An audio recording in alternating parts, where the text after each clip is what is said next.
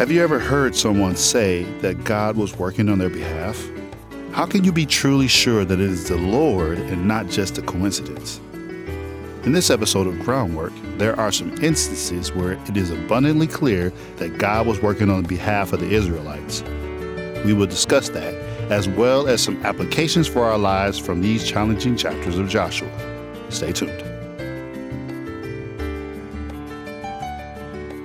Welcome to Groundwork, where we dig into Scripture to lay the foundation for our lives. I'm Scott Jose. And I'm Daryl Delaney. And Scott, we are in part 5 of our 6-part series in the book of Joshua. And so far, we've been talking about how God is a covenant-keeping, promise-keeping God, and he has a promise to keep for even his son Abraham from a long time ago. And we've also seen Joshua send some spies in to get to Rahab, and Rahab was an unlikely hero in that story, but she was part of the covenant as well because she hid the spies and then brought the news back. And as we said, surprisingly, not only was Rahab a surprising, unlikely hero in the story, she actually becomes part of Israel and gets into the family line of no less than Jesus. So we've also seen the Battle of Jericho, the sin of Achan, and how one man's selfishness got in the way of God's being able to stay with the people. And now we're going to talk about a little bit more. We're moving into chapters 10 and 11 of Joshua in this episode as we see them continuing to take on and conquest of the promised land. So we see, Scott, that the reputation of God has been growing around these surrounding countries because his hand has been with them in every battle. And they've only got one loss, as you just said about that in Ai with Achan. But after they corrected that sin, They repented of that. God gave them victory there. So all this word about the Lord's renown and what he's used these soldiers in Israel to do has been getting around to these people. And it's really interesting how God is still going to get his mission accomplished. And this is actually where we pick up in chapter 10. Exactly. And by the way, we mentioned Rahab. And one of the things Rahab told the spies all the way back in chapter 2 was that, Israel's reputation was scaring people. And melting in fear. They're melting in fear, and it's getting even more renowned now. So in chapter 10, we read, "Now Adoni-Zedek, king of Jerusalem, heard that Joshua had taken Ai and totally destroyed it, doing to Ai and its king as he had done to Jericho and its king, and that the people of Gibeon had made a treaty of peace with Israel and had become their allies. Now he and his people were very much alarmed at this, because Gibeon was an important city, like one of the royal cities. It was larger than Ai. All its men were good fighters.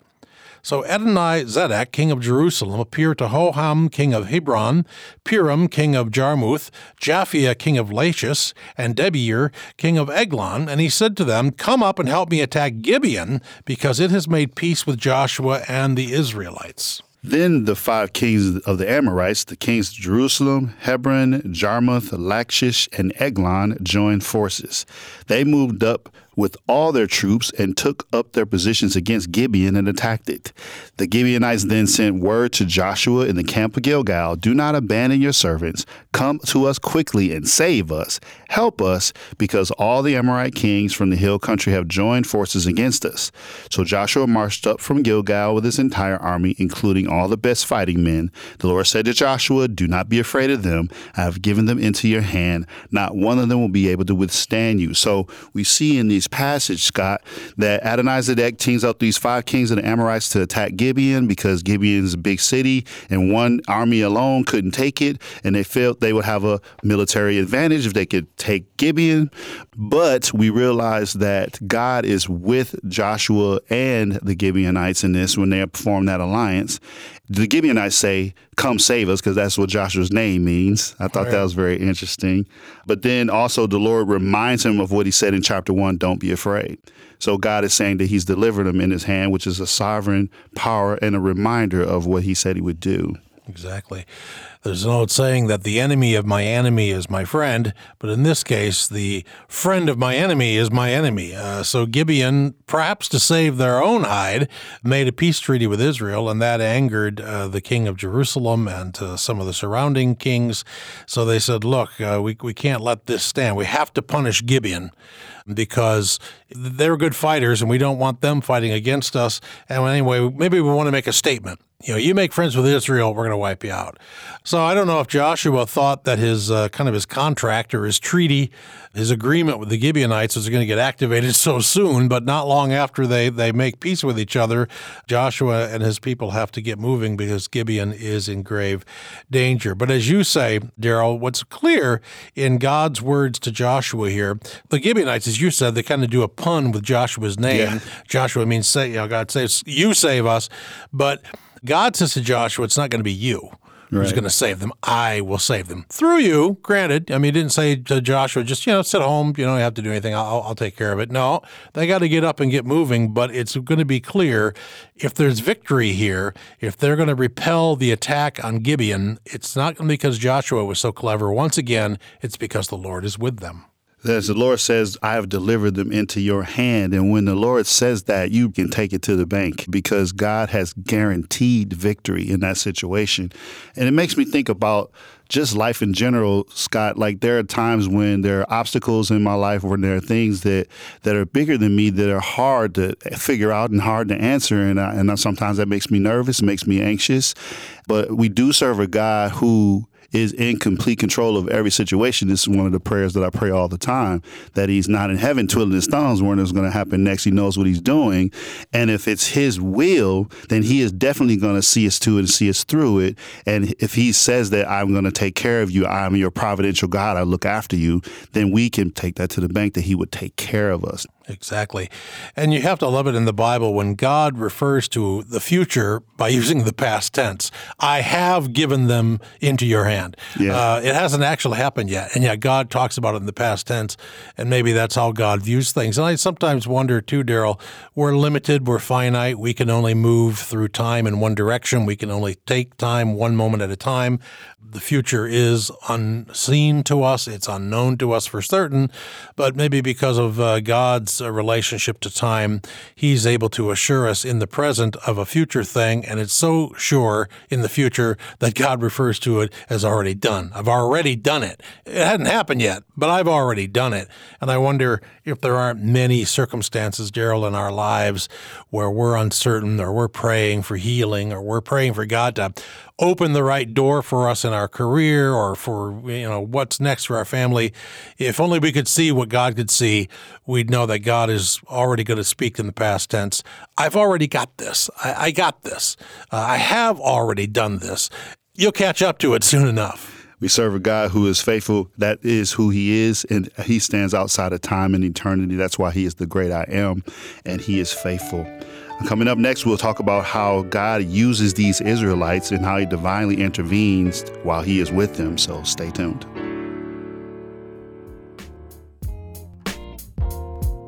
What does it mean to be a Christian and a fan of movies, music, television, and video games? I'm Josh Larson, editor of ThinkChristian.net and host of the Think Christian podcast. I invite you to join us for faith-filled reflections on pop culture.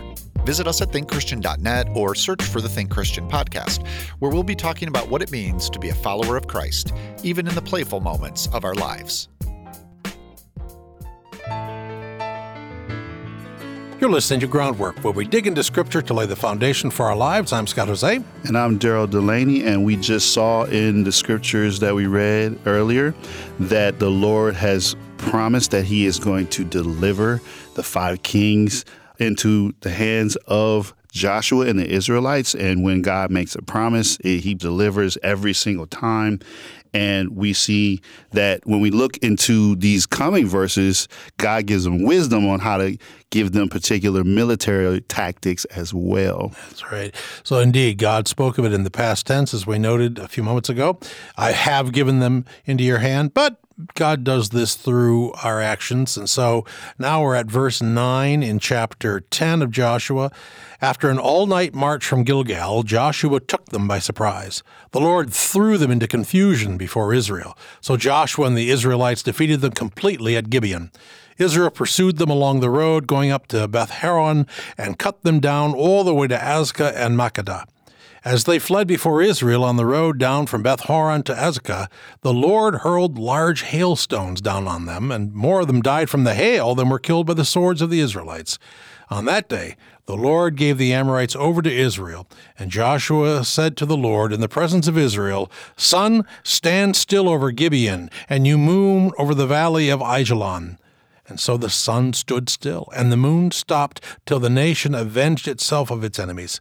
The sun stopped in the middle of the sky and delayed going down about a full day.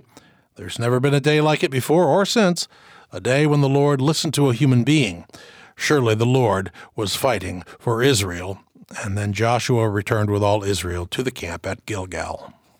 So they marched all night, which is very interesting tactic to give the element of surprise to these Amorites, get them in the middle of them being half asleep or whatnot. I mean, they catch them in the middle of the night, or they get there all night, and then they have this element of surprise working for them. So God gave them wisdom on even having to do that. They were so excited and zealous for the faith that they had in believing God would deliver. They didn't even stop to take a break. And then we see the Lord intervening powerfully by throwing the enemies into a confusion and then throwing hailstones on them. Yeah, God doesn't always show his hand this directly. We've seen God act through ordinary battles and so forth. But in this case, things happen that God really tips his hand. I mean, whatever caused them to be confused, but also throwing down the hailstones, clearly God is revealing his hand here. And if the Israelites needed to be sure that it was God who was fighting for them, certainly these things showed that, as did this very odd thing of the sun. And they also say the moon, but it kind of focuses on the sun standing still, that we had like a 48-hour day or something. So people debate this all the time, Scott. Did it actually happen? Is it scientifically proven? Is this why we have leap year in the first place? Like, a lot of people are debating. Some say yes, some say no. The goal is not to wonder what happened in the stars. The goal is actually to focus on God's intervention. He is the one being faithful. He is showing himself strong in the battle with the Israelites, and he has a promise to fulfill.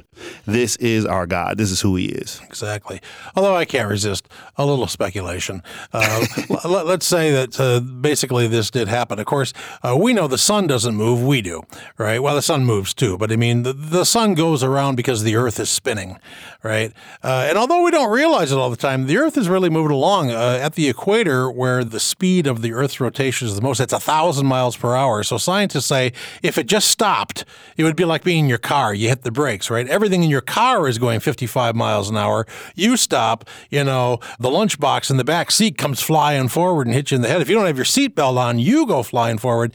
Well, that would happen on the Earth. Everything not bolted down, like rocks and oceans, would all shift eastward. So let's say God actually did stop the rotation of the Earth.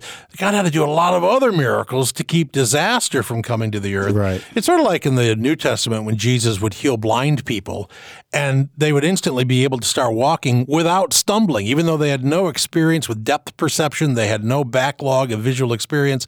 So God would have had to have not only healed through Jesus their eyeballs, but their mental software.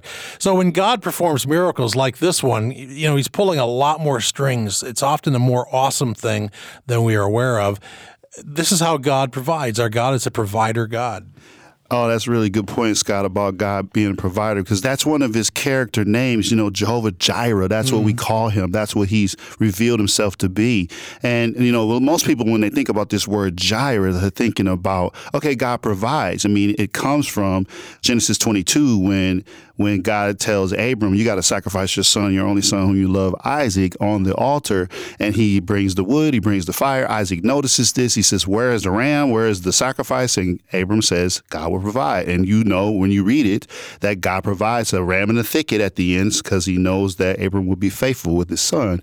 But this word Jireh, if you look at it and you study it in the Hebrew, you will understand that it means more than just God will provide. It means that he will oversee the process, that he will see see it from start to finish, and he is definitely in control of every aspect of it. It's one of the prayers that I pray all the time, Scott, that you are in complete control of every situation, God. When we face challenges, when we face obstacles, it's one thing to remember that God is the one who will oversee the process of not only the things that are going on around us, but our own lives, especially when he says in Romans 8:28 that all things work together for the good of those who love God and are called according to his purpose. And in Philippians 1:6, he says he is faithful to complete the work he started in us until the day of Christ Jesus. He is the overseer of our whole lives. Exactly. And, the ram in the thicket, and God will provide.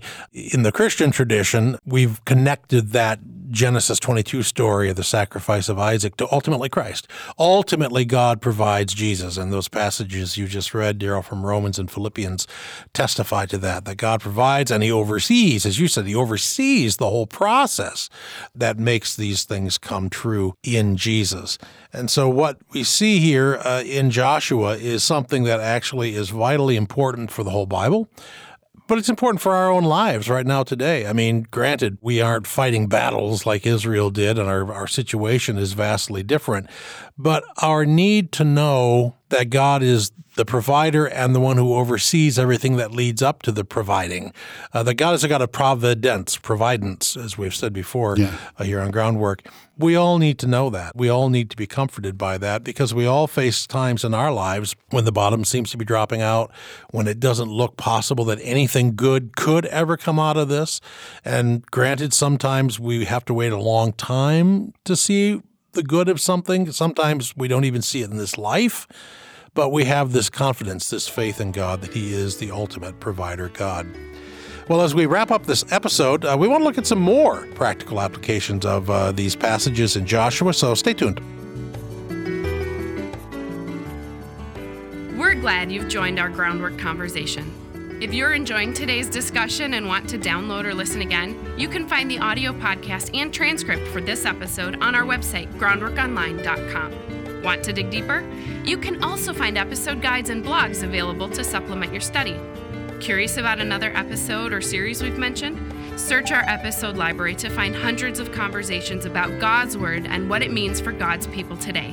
Add your voice to our Groundwork conversation by visiting groundworkonline.com. And thank you. Support from listeners like you makes Groundwork possible.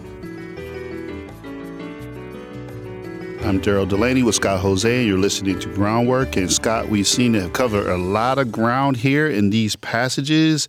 We really want to think about the fact that God is a faithful God who promised to deliver them, and he is working on their behalf.